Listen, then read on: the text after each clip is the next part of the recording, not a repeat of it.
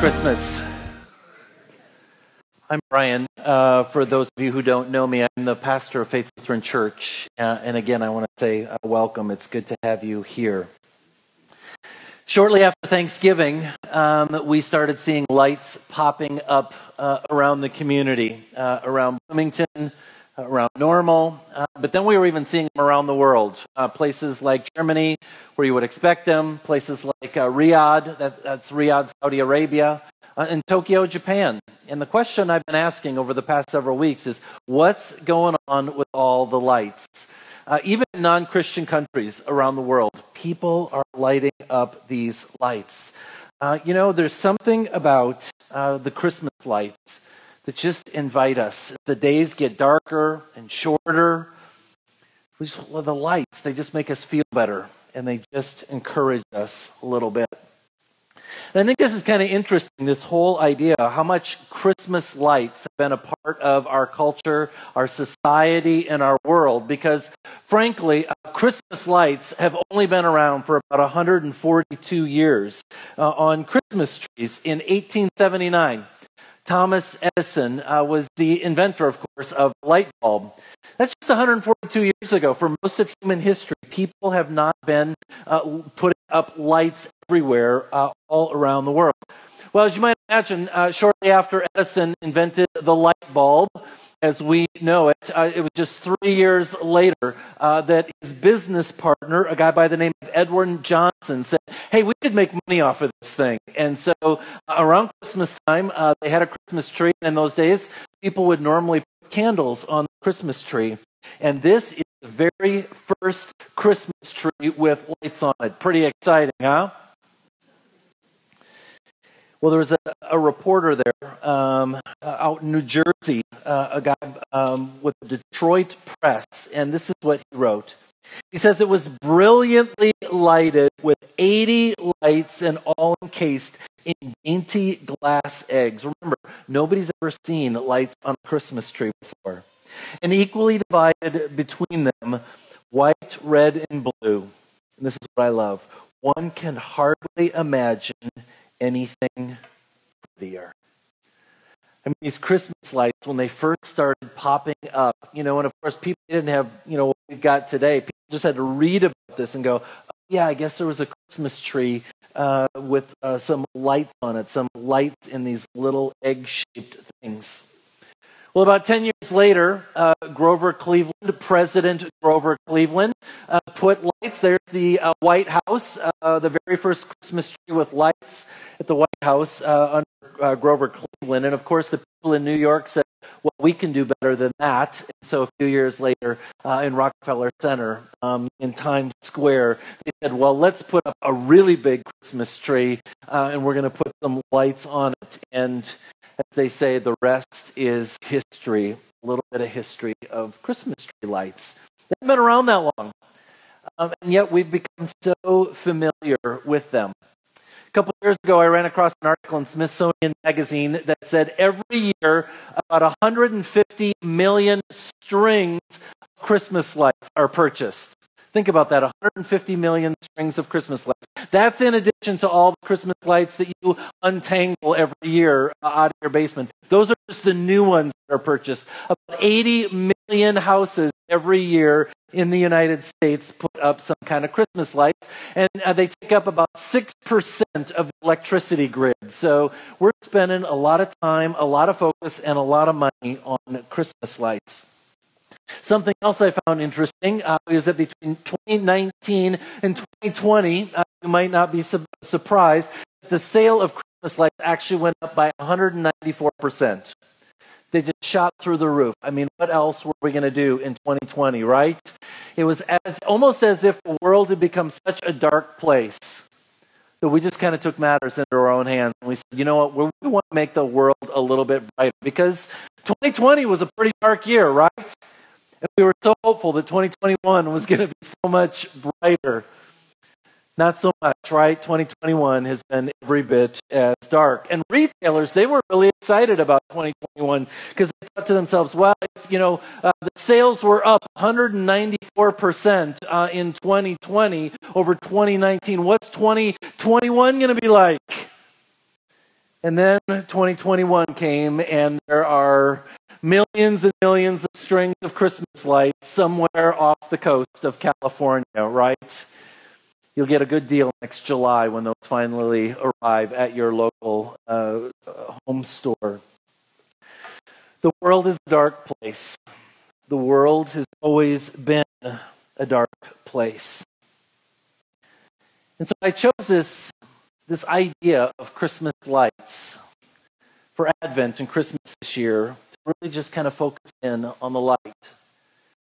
There's something about the Christmas lights that give us so much hope. Christmas lights invite us to hope again because there's so much darkness in the world. You know, we open our news feeds and we see all the bad news. We read about all the misinformation, all the too much information on our phones, our devices, on the television screens.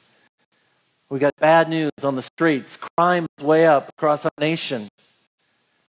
We talk about this idea of evolution. Anybody who believes in the concept of evolution, that human beings are getting better and better, is not paying attention to the news, right?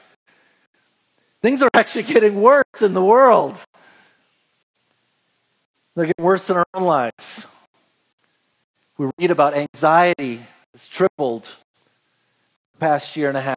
Depression has quadrupled among Americans. If you want to get in to see a counselor, a therapist, good luck. They're all booked. They've all got a waiting list. Because our nation is stressed out at so many levels. It's a dark world out there. And so these Christmas lights are an invitation to hope that things could get better.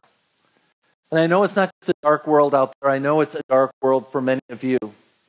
Many of the struggles, the broken relationships that you've gone through, the isolation, the pulling back from loved ones, from family members. Some of you I know are dealing with financial struggles. And January is coming up. Your credit card bill is going to show up. You know that, right? Some of you, your finances have absolutely got you stressed out. I know others of you are dealing with health issues. That's a dark place when you're dealing with health issues. And the beautiful thing about Christmas and the Christmas lights is it's an invitation to hope. I think about that first Christmas when the angel showed up to the shepherds. Lights. And the shepherds were kind of freaked out. They were kind of scared because it was a dark night. And all of a sudden, there was this bright light. And it says, the glory of the Lord shone around them. In the midst of the darkness, all of a sudden, there was light. First Christmas light. And I can't help but wonder, the shepherds had this feeling of hope. And so they hurried to Bethlehem. They raced to Bethlehem. Oh, we got to see what's going on. And as they got there, we look at this scene of what's going on in Bethlehem. Next one. Think to ourselves, it must have been such a glorious night in Bethlehem. But that's not what it looked like when they got there into town. The shepherds show up, and there's Mary and Joseph and this baby crying. It didn't look like this. It looked more like this. A barn. Dirty barn. Probably a cave. Somewhere where animals were. It smelled. Animal dung all around them. It was dark. It was dirty. And there was this baby. We call it lying in a manger, right? Because we like to clean up the story a little bit. Lying in a manger. That manger is an animal trough. How many of you parents would put your baby in an animal trough when they're first born? That's where Jesus was born and came into the world. And there he is in this animal trough. And up above this cave, there's a star. guiding the shepherds, guiding the people to come and see, to experience what John describes to us in John 1. In him was life, and life was the light of all mankind. The light that shines in the darkness, and the darkness has not overcome it. It's an invitation to hope. We call this the Bethlehem Star, this light in the sky, the Bethlehem Star. Magi, they were following the star, and this is how Matthew records it. They said, "We saw his star when it rose and have come to worship him." And the Christmas light, the very first Christmas light, truly invites people to look up to hope and to look to the heavens for better days. Because they needed better days. We need better days. And so we put lights around our communities to encourage us to have hope and to look up. And have you ever noticed that on top of many Christmas trees, there's a star? We didn't put the star somewhere down below, but we put it up high as a way to just physically remind ourselves we need to be looking up. In the midst of our struggles, in the midst of our hardships, in the midst of all the darkness of the world, we need to look up to the heavens, the source of all hope. You know, back on that first Christmas, there was some kind of astrological event. There was something going on in the sky, something going on with the stars. And the interesting thing is that people continue to look to the stars. They continue to look up and wonder and ask themselves, what was that star, that Bethlehem star? And people were trying to refute the first Christmas story of the star in the sky. Nobody has yet. In fact, most scholars today, astronomers, astrologers, as they look at this story, they say, you know, it actually could have been a number of things. That star up in the sky, leading and guiding those magi from the east. It would have been a lot of things. And most scholars think that it was some kind of a coming together of the different planets aligning up in the sky. You know, one of the theories, and there's many theories about what was the Bethlehem star. One of the theories is that the star was a planet that's called Regulus. And maybe you've heard of Regulus. It's in the constellation Leo. And on any given night, if you look up at the sky and it's clear outside, you'll see a really bright star as part of this constellation, Leo. And there's this really bright star called Regulus. And I love the fact that it's part of a lion, the constellation of Leo, the lion. We look at this star and they think maybe Regulus had something to do with the Bethlehem star. Maybe Regulus was part of the equation that led those magi 500 to 1,500 miles to the west towards Bethlehem. And I think one of the things that's really interesting about Regulus is not just that it's so bright in the sky, but that it's how far away it is from planet Earth. Regulus is 77 light years away from planet Earth. That's a long ways. Most of us, we hear that 77 light years away. What exactly does that mean? And frankly, what does it have to do with me? Great astronomy lesson, Pastor. What does that have to do with me? What does it have to do with Christmas? Why are you telling us about this? Well, keep in mind, the speed of light travels at 186,000 miles a second. That means if we were to light a candle, in 1 second, it would go around the earth 7 times. That's how fast light travels. Light's pretty fast, right? Light travels and some of you teenagers drive, right? I mean, it really moves. Let me give you another comparison to kind of help you think a little bit about the speed of light. We are about 93 million miles from the sun. And it takes 8 minutes for the light of the sun to reach us here on planet Earth. 8 minutes. When you go outside, feel the sun, when you see the sun, when you experience the sun, it left the sun 8 minutes ago. It's quite a while, right?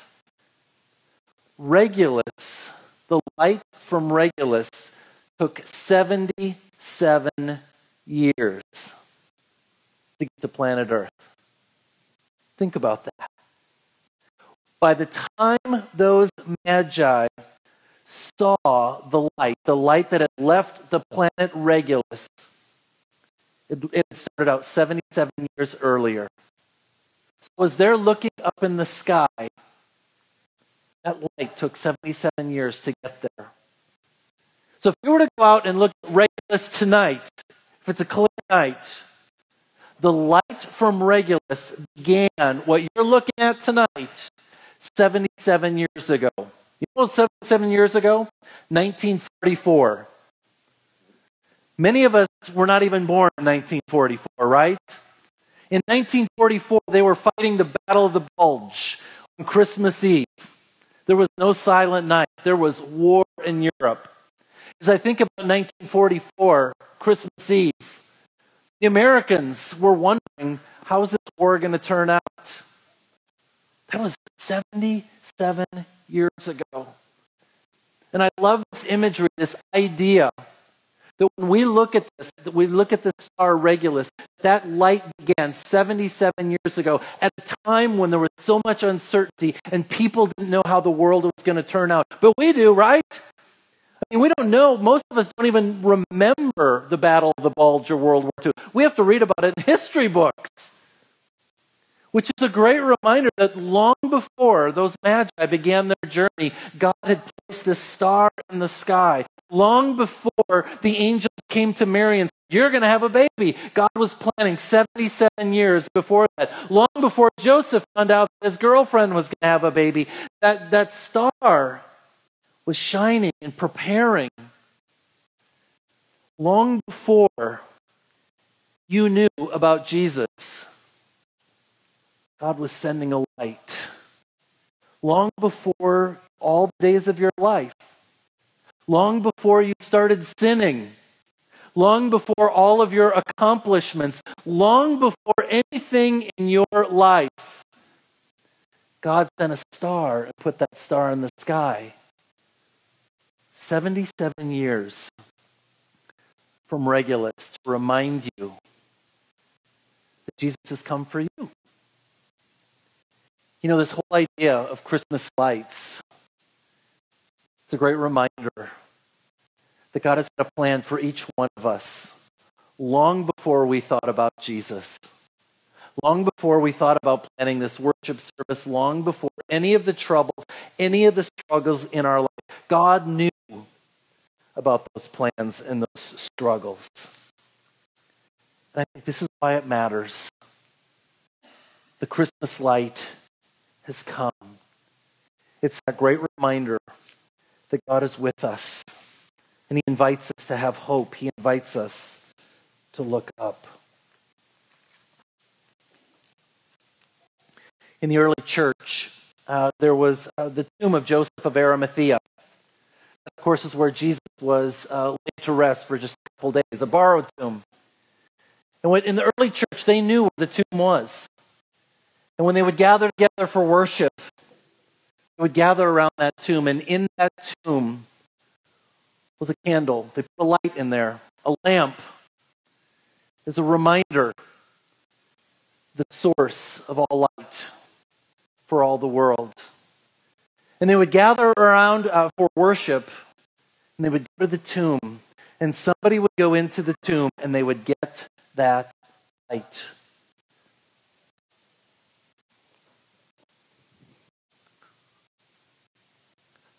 The tomb of Joseph of Arimathea is a reminder that Jesus Christ is the light of the world.